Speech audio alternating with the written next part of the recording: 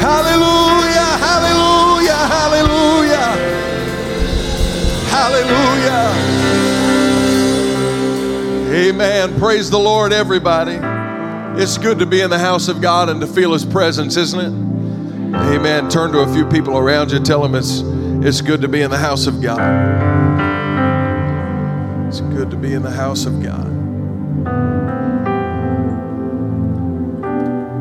Before we get into the Word today, our pastor is out of town, and I know that you'll be prayerful for him. He's preaching right now, and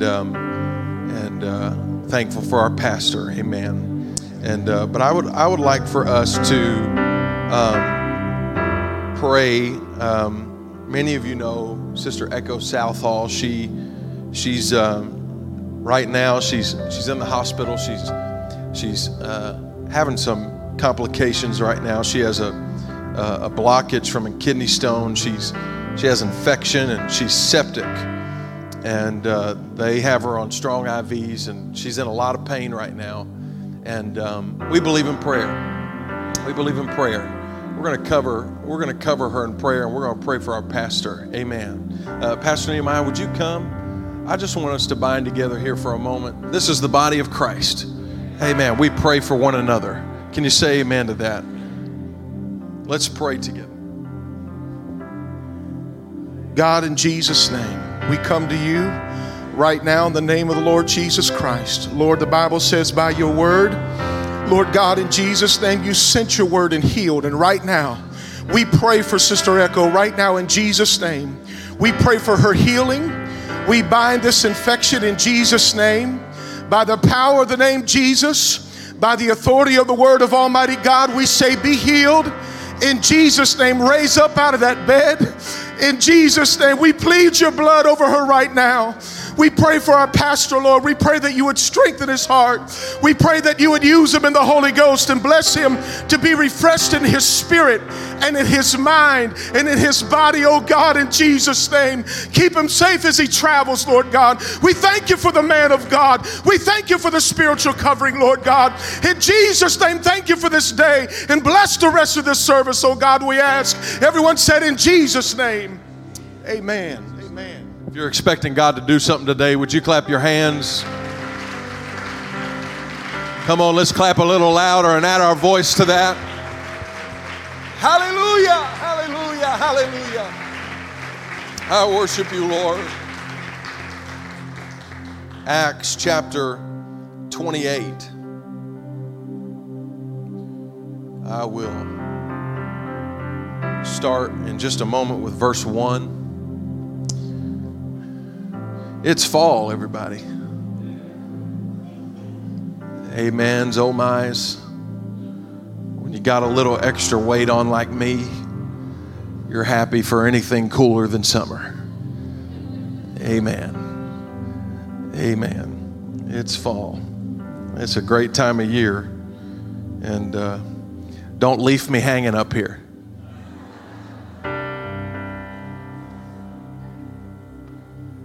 Sorry. Couldn't resist. Acts 28. And are you ready for the word of God today? Amen. And when they were escaped, you would have made that joke as well. I mean, come on. You're up here, you're nervous, just trying to get through. You need something. You know you'd have done it. And now I'm going to read. When they were escaped, they knew that the island was called Melita.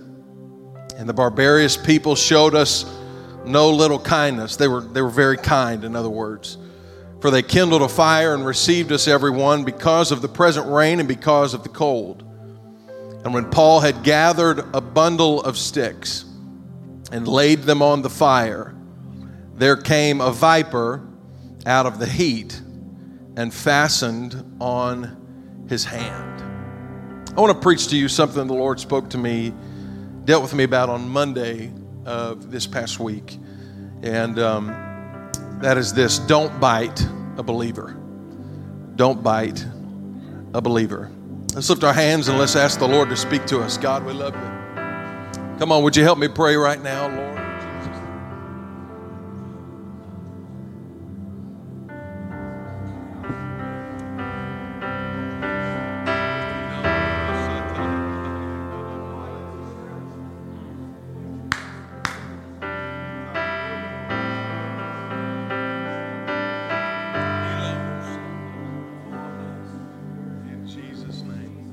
In Jesus' name. And everybody said amen.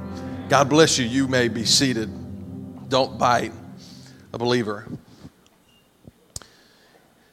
In Acts 27:28, you will find Paul on a journey from Caesarea to Rome. Everybody say Caesarea to Rome. And in the earlier chapters of Acts, around chapter 23, the Lord calls Paul to, I know that you're preaching here, but I've sent you, I want to send you to Rome. You're going to preach to those that are at Rome also. And Paul obeys this command, and you find him as a prisoner on the ship headed toward Rome. Probably not the way he imagined going to the will of God. He probably didn't imagine when the Lord spoke to him in Acts 23 when he said, you're going to preach the gospel in Rome. I would imagine that Paul had a different view of what that would look like, what that travel would look like. Pastor Mielik, it reminds me of the time you and I and Pastor were headed to Houston, and we got on the plane, and this arena football league team, this professional arena football league team came on the plane, and I was in the middle seat. And there was a lineman to my left, and a lineman to my right. You want to talk about a not ideal travel situation. Just not ideal. And Paul's trip to Rome was far from that was a true story, by the way. It really was a couple linemen. I'm not lying. No, I didn't even try. It was good. It's just flowing. But Paul's journey was treacherous. I mean, it was terrible. And you'll find that they leave Caesarea and they get on this ship, and the Bible says the storm comes, and the storm got so bad that the ship was just free floating for 2 weeks. For 2 weeks, that ship just, wherever the wind and the waves took it, that ship had to go. And you'll find that the story goes on, and it talks about this journey that Paul was going on. But you'll find that within this story that Paul ends up on the island of Melita. The storm got so bad that the ship falls apart and breaks into pieces, and here Paul is floating on a piece of the ship headed into the island. It looks like all of this chaos is going on, and there is chaos going on, but it looks like all is lost, that there's no hope to be had. It looks like Paul has come close to the end of his life. He was cold. The Bible says it was winter time, and it was cold, and it was raining and windy, and just all of this adversity around him. You know, the scripture tells us, if you would study this out, that the journey from Caesarea to Rome was 790 miles by boat. That's a long ways. In that storm, however, when Paul and company end up on the island of Melita by free floating, there's no sailing, no directions, just wherever the storm takes you. Paul ended up on the island of Melita, which was 430 miles away from Caesarea and that much closer to Rome. The storm did not take him further away from his destination, but the storm brought him closer to his destination. Do I have somebody in here that's going to preach with me today? I'm going to tell you right now, we endure storms and moments of turmoil and chaos in our life where the storm just takes over. We don't have any control. We don't have the answer to the situation. A conversation won't fix the storm. A counseling session won't fix the storm. It's just there. It's just present. And everywhere you turn and everywhere you look, there's a storm around. And you go to bed at night in the middle of the storm. You wake up in the middle of the night feeling like you're not going to make it. You're just in the midst of a storm, and it feels like every wind is against you, and the rain and the waves are all against you. But can I tell somebody in this room on this Sunday morning that the storm you are going through is not pushing you further away from the place God called you to, but it's bringing you closer to where God has planned and destined for. Oh, I got Bible for it. All things worketh together for the good of them that love Him. You can be going through a storm and all hell be going and be opened up in your life. But listen, don't you ever mistake the storm for a deterrent. The storm is propelling you. The storm is Do I have somebody that'll preach with me in the middle of your storm? The storm is pushing you. The storm is working for you. The wind is not against you, but the wind is with you. I want to encourage a saint of God today. I know where you are. I know that the storm has been very real. I know that the storm doesn't seem to have an end to it, but if you'll just hold on and you'll trust the unwavering hand of God, you're going to get where you need to go. You will make it. But you got to trust God. You got to trust God that this is working for your good. I know it don't feel good. I know it's not fun, but it's working for your good.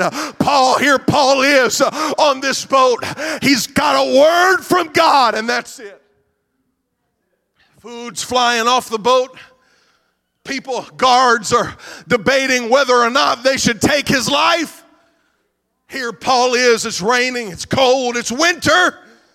It's not the ideal time to sail a ship, and here Paul is in the midst of the storm. I just see Paul in that boat just sitting and crinkled up, just wondering, where is God? The way some of you are right now, where's God? I see Paul battling moments of doubt and even fear, wondering if he really heard from God, wondering if the words that came from the Lord were really him. It's what we do in storms. We question. The disciples did it. The disciples did it when Jesus walked up to them on the water. They thought it was a spirit. And they cried out for fear, the Bible says, because in storms we don't see things the way that they really are. I'm going to talk about it for a minute. We see things differently than what they really are. We don't see it. It was Jesus walking on that storm, but they thought it was a spirit that come to kill him, because when you're in the midst of the storm, anything that comes toward you, you think it's just another thing that's against you. It's another thing that's going to bring hardship. It's another thing that's going to bring pain. You know, we're conditioned after so long of bad to believe for more bad. After so much wrong and so much pain and so much loss, we're conditioned to believe for another thing.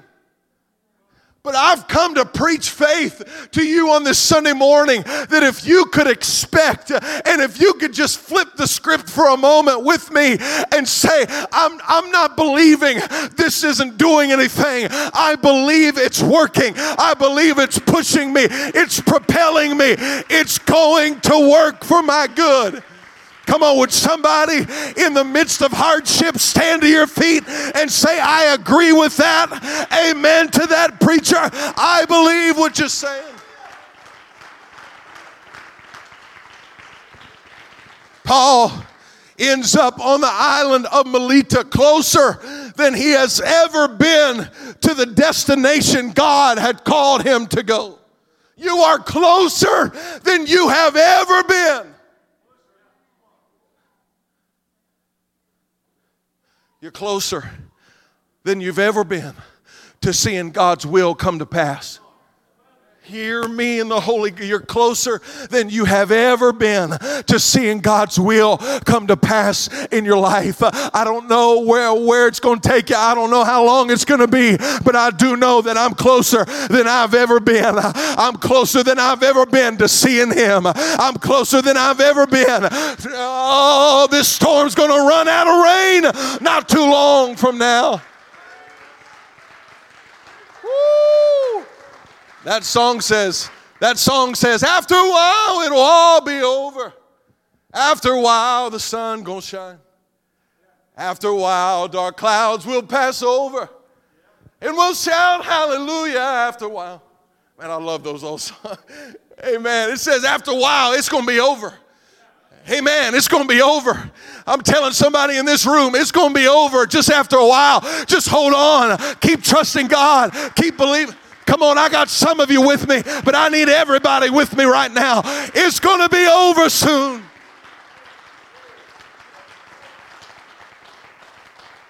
Storm came. The boat drifted for 14 days. Took him closer to his destination. And he ends up on the island of Melita. And on that island,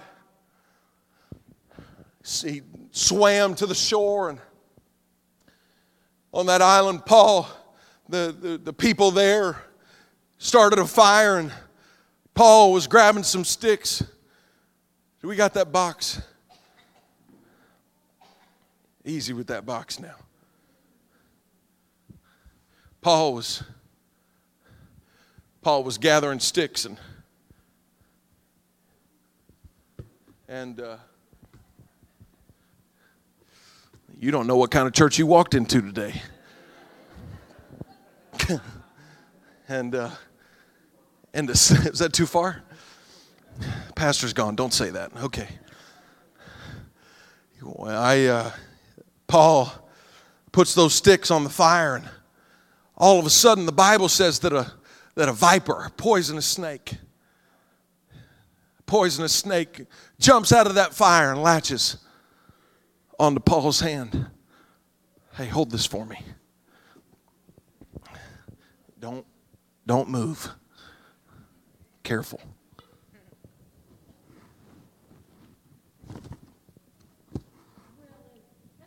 Just let me do it, Carol.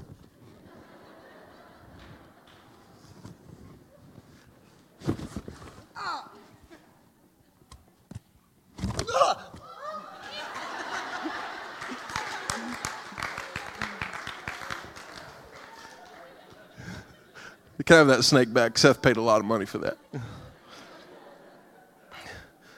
A snake, I saw them a little bigger and a little longer, but that's okay. That's all Walmart had to offer, I'm sure.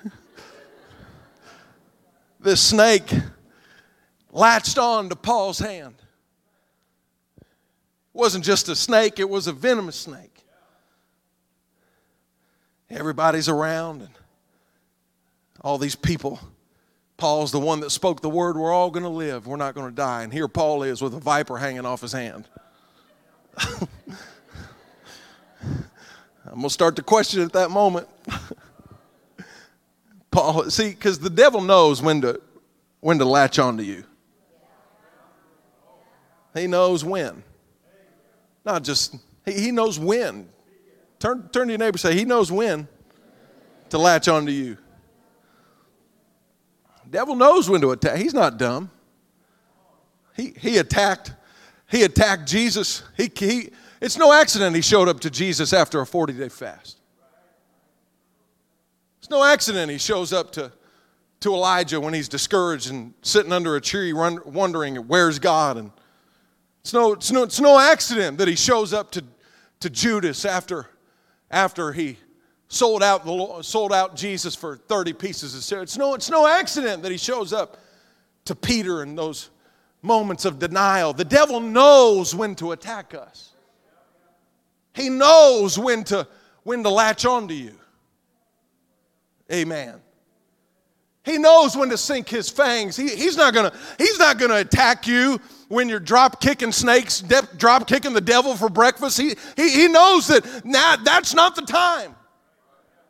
He knows when your prayer life's good and when you're doing all of those things right and you're not kicking the cat and you're doing all the good things. He knows that that's not the time to latch onto you.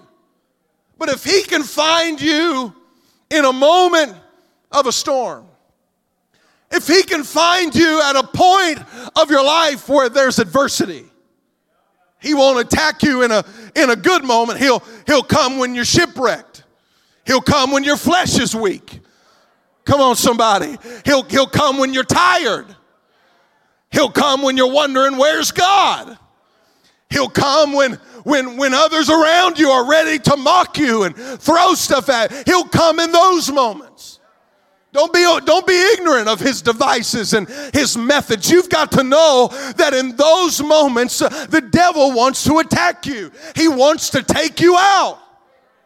You don't wrestle against an idiot. You wrestle against somebody that knows what they're doing. And the Bible says that in Acts 28:4 that when the barbarians saw the venomous beast hang on his hand, they said among themselves, no doubt this man is a murderer, whom though he hath escaped the sea, yet vengeance suffereth not him to live. Instantly, Paul standing here by the fire with a viper latched onto his hand, venom flowing into his veins, and not only as if that wasn't bad enough, now he's sharing the warmth of a fire with people that are talking about him, with people that are making assumptions about who he is and about what he's going through.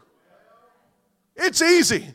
It's easy for other people to come to conclusions about you and about me when we're going through all hell and they see the devil hanging on to us like this. It's easy. Wonder what he did. Oh, he must not be living right. Come on, you know. He must not have it all together. Well, it just came to him probably because that's where he's at. It's easy for people to make assumptions about where you are because of what they see on you. That's why you can't live based on the validation of other people. Because the same people that called him a murderer later called him a god, and you can't believe either.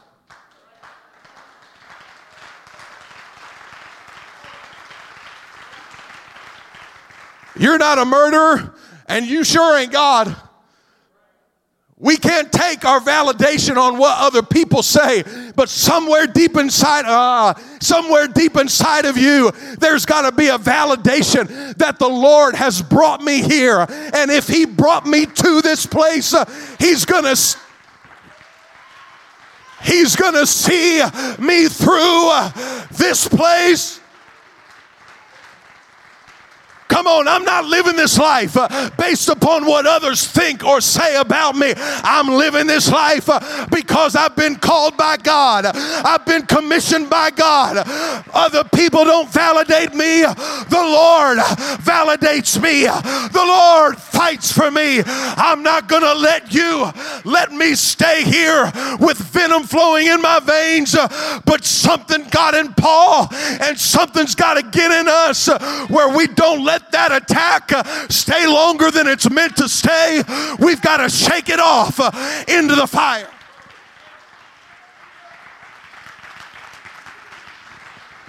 Come on, I said you've got to shake it off into the fire.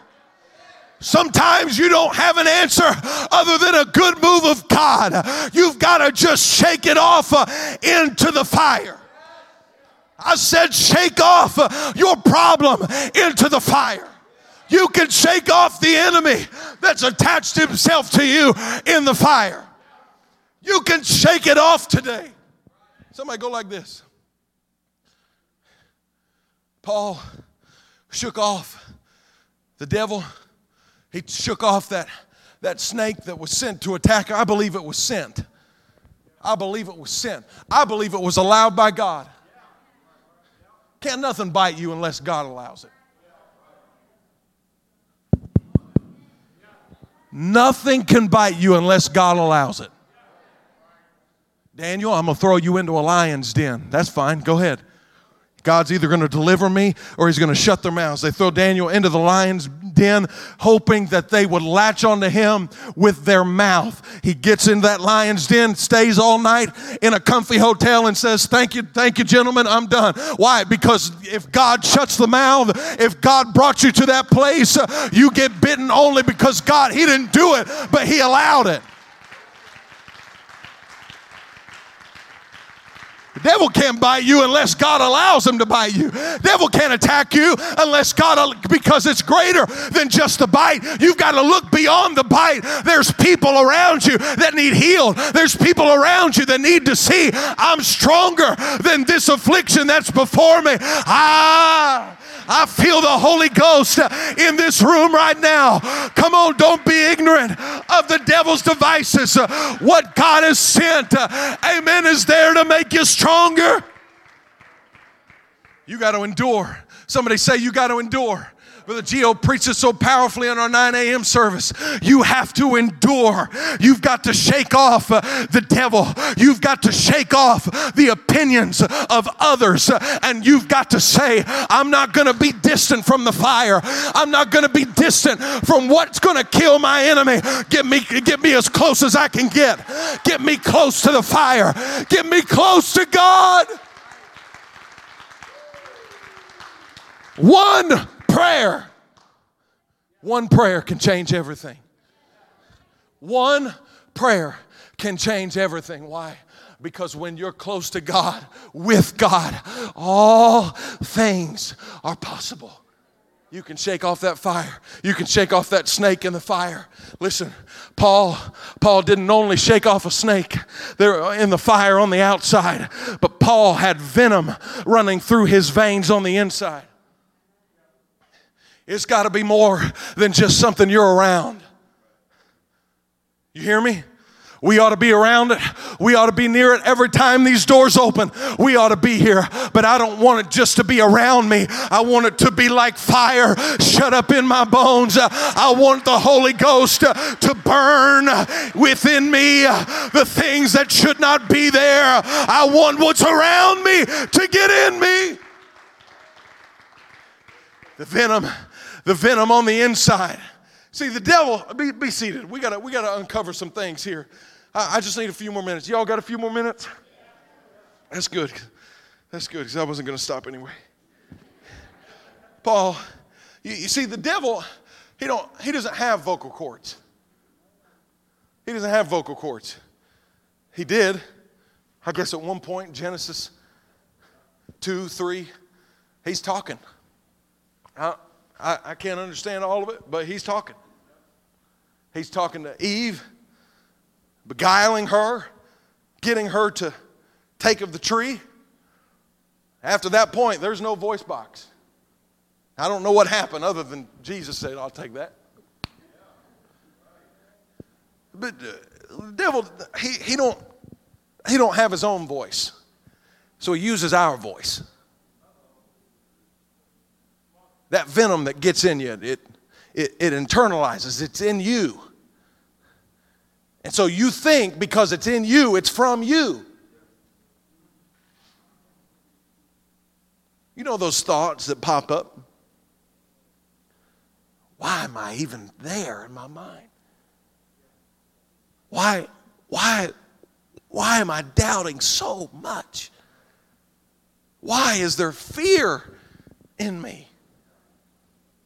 We hear these thoughts and we hear this stuff, and All of this stuff, it's internal. Why? Because it's venom from a devil that latched onto you at some point, and you're still dealing with the repercussions of stuff that he planted within you, and you wonder why you're dealing with things in your mind. I've come to tell you, it's not you. The enemy is trying to let that venom flow through you and attack your mind. You can't own those thoughts. You can't own those things that come to you. God didn't send it there. You didn't even put it there. The devil has tried to deceive you with thoughts in your mind. He's tried to deceive you and tell you it's over. You're not going to survive this bite. You're not going to survive this storm. Your family's going to be lost. He's tried to tell you all these things, but you got to take what's in your mind and say, I think myself happy. I put my mind under subjection. I take a thought. I wish somebody would lay their hand on their mind right now and say, I take authority over my mind. I wish somebody would say to themselves, you will not go that far in your thoughts. I'm not going to go that far. I'm not going to go that far. And I feel victory in this room right now. I'm not going to let my mind go that far. I'm not going to let my mind do what it wants to do and think what it wants to think. You're not a child of God. No, I am a child of God. You're absent from the Lord. No. It's working for my good. You're not anything. Oh, I'm a son and a child. Come on, you've got to take authority over your mind. The problem with biting a believer is the bite always ends up blessing somebody else. Y'all hear me? The problem with biting somebody that believes is that it always ends up blessing somebody else. Mark 16 and 18 says this. They shall take up serpents. It's almost as if the Lord spoke these words looking at Paul's situation. They shall take up serpents. And if they drink any deadly thing, it shall not hurt them. Watch. They shall lay hands on the sick. And they shall. I wonder if the Lord was thinking about Paul when he wrote that, when he said that. He said, they shall lay hands on the sick, and they shall recover. What did the bite do to bless others? I'll tell you what the bite did. When those people around Paul saw him shake off that beast into the fire, they believed that a God, a supernatural, all-powerful God was with him. And a sick father on that island was very sick unto death. And Paul took that same hand and laid it on that sick man, and healing came to his body. The bite from the enemy elevated Paul's voice to bless somebody else on that island. I would imagine that when Paul, God have mercy, music come. I would imagine that when Paul was writing scripture in prison, I would imagine that Paul was looking down at a scar on that hand he's writing with.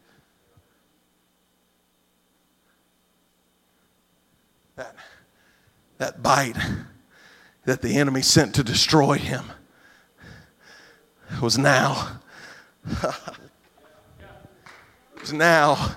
penning things like, I press toward the mark for the high calling which is in Christ Jesus. He told Timothy, he wrote to Timothy with that hand. He said, endure affliction, Timothy. It's going to come to you. You're going to have affliction and hardship in your life. But Timothy, endure affliction. Timothy, I know there's going to be moments when it's difficult. But Timothy, trust me, I know even as I'm writing now, if you'll endure, God is faithful to see you through it.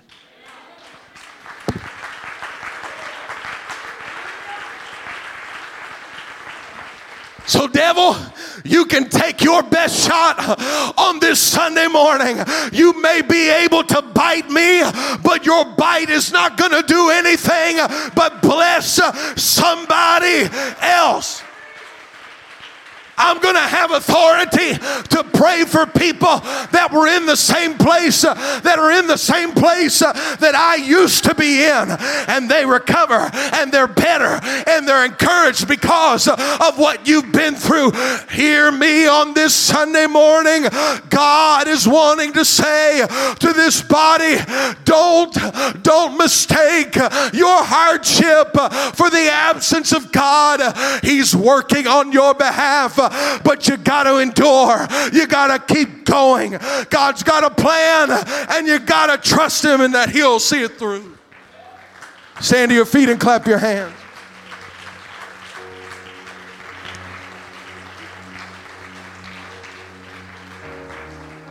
Paul, how are you enduring? Paul, staying close to the fire. How do I endure? Listen, I don't care what anybody thinks. If I'm cold, I'm wet, and it's raining, and there's a fire over there, I'm going to go to the fire. I don't care what anybody thinks. I'm going to go get what I need. You just got to get near the fire today. You've just got to get near.